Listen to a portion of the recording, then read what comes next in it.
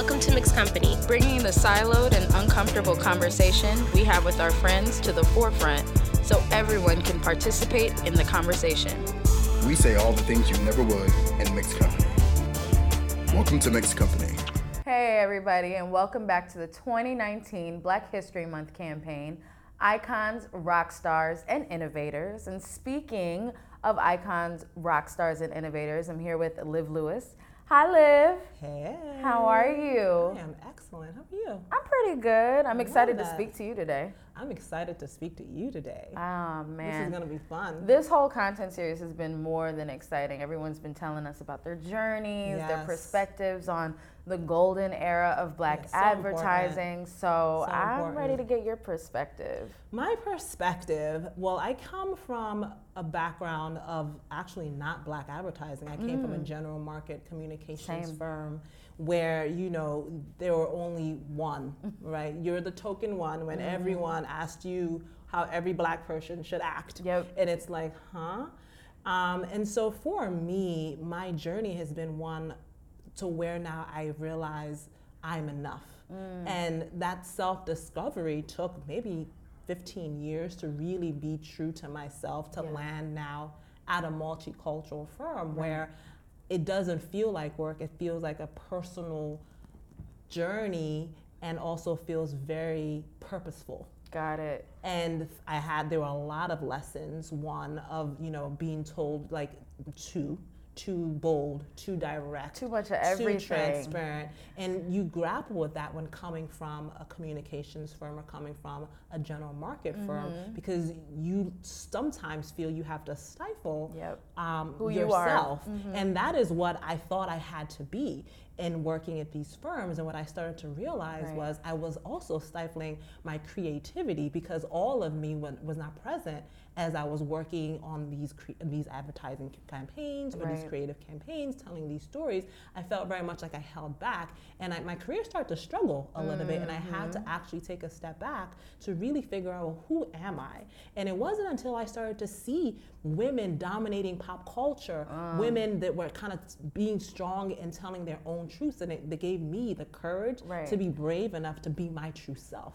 It's amazing that you actually bring that up, because I know there are a lot of people that have experienced feeling like they had to stifle themselves, especially when not seeing too many people or women primarily that may look like myself, quite frankly. So it'd be great to hear how you actually got into the business. How did you find yourself at a general market communications agency? Well, I hail from Maryland, and I knew Maryland couldn't hold me down. I knew, and this was the days with Sarah Jessica Parker, Sex and the City. I knew I was going to be Samantha Jones. Listen, and I was watching it. I knew, but what I didn't realize was, it's expensive to live. Jimmy Choo? Anyone? No. And the fact that was not a story that was told to me, as I just came thinking I was going to come. So I came to New York specifically to work in fashion, actually, and sweaters in your oven. Got it. Yep. The exact same plot line. Yep. I knew it, right? And I came, and I knew I didn't know anyone, so I had to be strategic in my approach. I went to FIT and I got an associate's, but I already had a bachelor's in communications. And so working and learning the ropes of fashion in New York, I worked at Tommy Hilfiger and I was an intern. But what I didn't understand, and this is key in internships, was there was no plan to show me the business of fashion. And so I quickly got out of it because I didn't think it was anything more than playing with clothes. There was no program, not faulting Tommy, obviously. I just didn't know what to ask for. I didn't know what I needed to know. Exactly. And I didn't have that mentor. That's a huge key in kind of helping me shape my career. Exactly. Lay it out for you. Exactly. And that's huge. And that's one of the things that I now look for in giving back to and adding value to other people so they can avoid some of these pitfalls that I found myself in. And so working in fashion, I quickly realized, well, I need to figure out what is it that I'm doing here, because the Samantha dream is gone, honey. It's too expensive and too small and too everything. Well, it wasn't realistic. Exactly. Which, I mean, if you think about the show now, why was I even looking at that? I didn't see myself. It was a fun show. It was a great show. I still watch it. It still comes on, right? And so I went into beauty. I went to work at Calvin Klein, launching the Eternity Moment fragrance. I think it was with Scarlett Johansson before she was ScarJo. And I quickly, and we launched it at the Hotel Gansevoort before the rats. Oh. Okay, this is when Hotel Gansevoort was amazing. Which also dates me. It's like, no comment, but I'm like, yep, I'm seeing a time period in my head right now. Got it. And so working in the beauty industry, I felt excited to learn about this industry, but I quickly figured out, and through other people, well, being in-house was something that you did after you got your career about an agency. And so I started to look for an agency where I could get that experience, because I knew coming to New York, I'm very driven, I'm about climbing the corporate ladder, and so I was looking for opportunities to be able to learn as quickly as possible. Got it. Yeah, and so I did, I left Calvin Klein and went to a small boutique firm, and that's where I learned media relations, the value of relationships, deepening those relationships, fostering those relationships, because at the end of the day, that's what this business is about, right? I mean, you're telling stories, but there's also key relationships you need to understand, work, and foster to be able to grow and to be able to learn. Right. And so I did that for about a year, and then went to a bigger firm where I worked my first CPG account, and it was Crest, and I was there for 5 years. And that is where I learned holistic marketing. That's where I realized, oh my gosh, it's not just communications, there are all these other touch points in telling a whole story.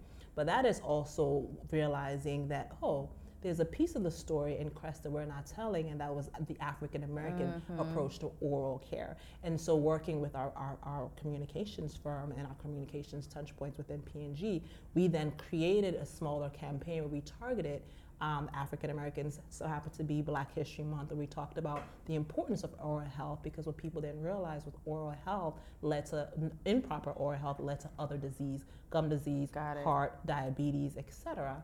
And so from DeVries Communications, I learned that, parlayed into Citizen PR, and that was another agency focusing on CPG work, and then landed at a time in my life where I just had my son.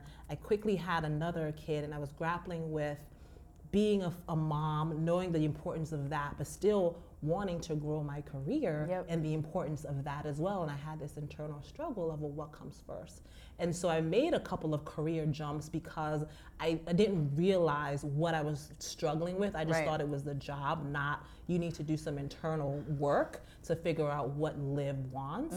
And from jumping a few times and it not really working out, I really took a step back to really figure out, what is my purpose here? What am I really doing? And it's actually that time that I got into this road of discovering that I am enough, because I was seeking roles only with the lens of GM. And so it so happened after it took 3 years to get to that. I mean, I raised my kids, and now they didn't need me anymore. When I decided to come back into the role, I knew I was looking for a role where I could add value, but I was also looking for a place to call home. And it just so happened that Igami Group they were looking for someone that had my skill sets, but also too, they were looking for someone to be an advocate for them and be an advocate for the storytelling that we wanted to do. It's amazing to know that there are agencies that still are not just looking for, what you can add, but obviously what they can also help you or add to your life as well. So that's amazing that that's a part of your story.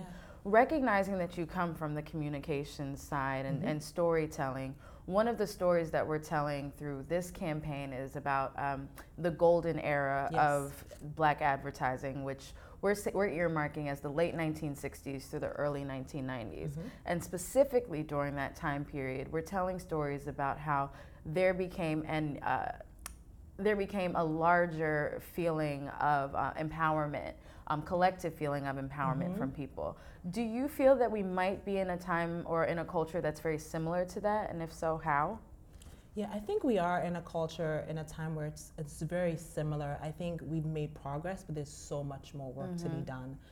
Specifically thinking about the amount of advertising dollars that's put forth multicultural, that doesn't really match the spending power of African Americans in this country, and there needs to be a reckoning almost to showcase that this consumer is important. In fact, this consumer is going to be your general market in the next few years, and calibrating that is huge. And I think it's important for individuals such as myself to be able to continue to push that narrative to advertisers and make them see the importance of this this community and this audience. Amazing, and I absolutely agree. Yeah. And with that, we are focusing on icons, rock stars, and innovators. Yeah. Do you have any, or are there any innovations, whether culturally, whether through technology, or even just through approach to communications that came about during the golden era of Black advertising that we should most likely be celebrating this month? Yeah, absolutely. I do think that the role of the influencer, not the influencer that we are thinking about where it's social, but when Burrell, for example, started putting talent that looked and was doing things like me, middle class America, Black America, and almost humanizing us and almost raising their hand to say, we're the same general market consumer. We are the same. We do the same thing. We brush our teeth. We wash the cars. We definitely brush our teeth. We take whole showers. Whole showers. Everything. I think bringing that aspect to the forefront and telling and showing that to the advertisers and to consumers was something that was birthed out of that era and vital to this day. Yeah. It looks different now, but I think that was the only way for them to really see us. And it was an important part of the narrative as you start to look at, African Americans and challenging those preconceived notions of who we are, how we acted, how we behaved, rectifying that and being able to showcase that was huge in that era. And it's still even And huge it's still today. huge, yeah. And I think it's interesting because when you work in a firm, like I work at Igami Group, I know that I have a service to my client, but I also have to represent my community, making sure that the stories we're telling are authentic and right, specifically as it relates to the insights. If you have the insights right about us, then your communication, your story is going to feel right and therefore resonate with your consumer, and they're going to understand that. They'll say, they get me, and then of course then the purchase intent is there. Exactly. Raising your hand to be a part of a cause is there because they knew you took the time to know them. That resonance, I would say, is probably more important now absolutely. than ever. Absolutely. And with that, it's actually great that you brought up Burrell and their contribution to the industry today. But there are also other what we call multicultural agencies, such as the Carol H. Williams Agency, as well as Uniworld and countless others that have come across or that have come about in years past and current days. But can you, or do you have a perspective on why these agencies may have sustained so long in this business? Well, they do great work. There it is. They do great work, and it's not either or. Why can't it be an and? If not, why can't it be a better? Why is it that?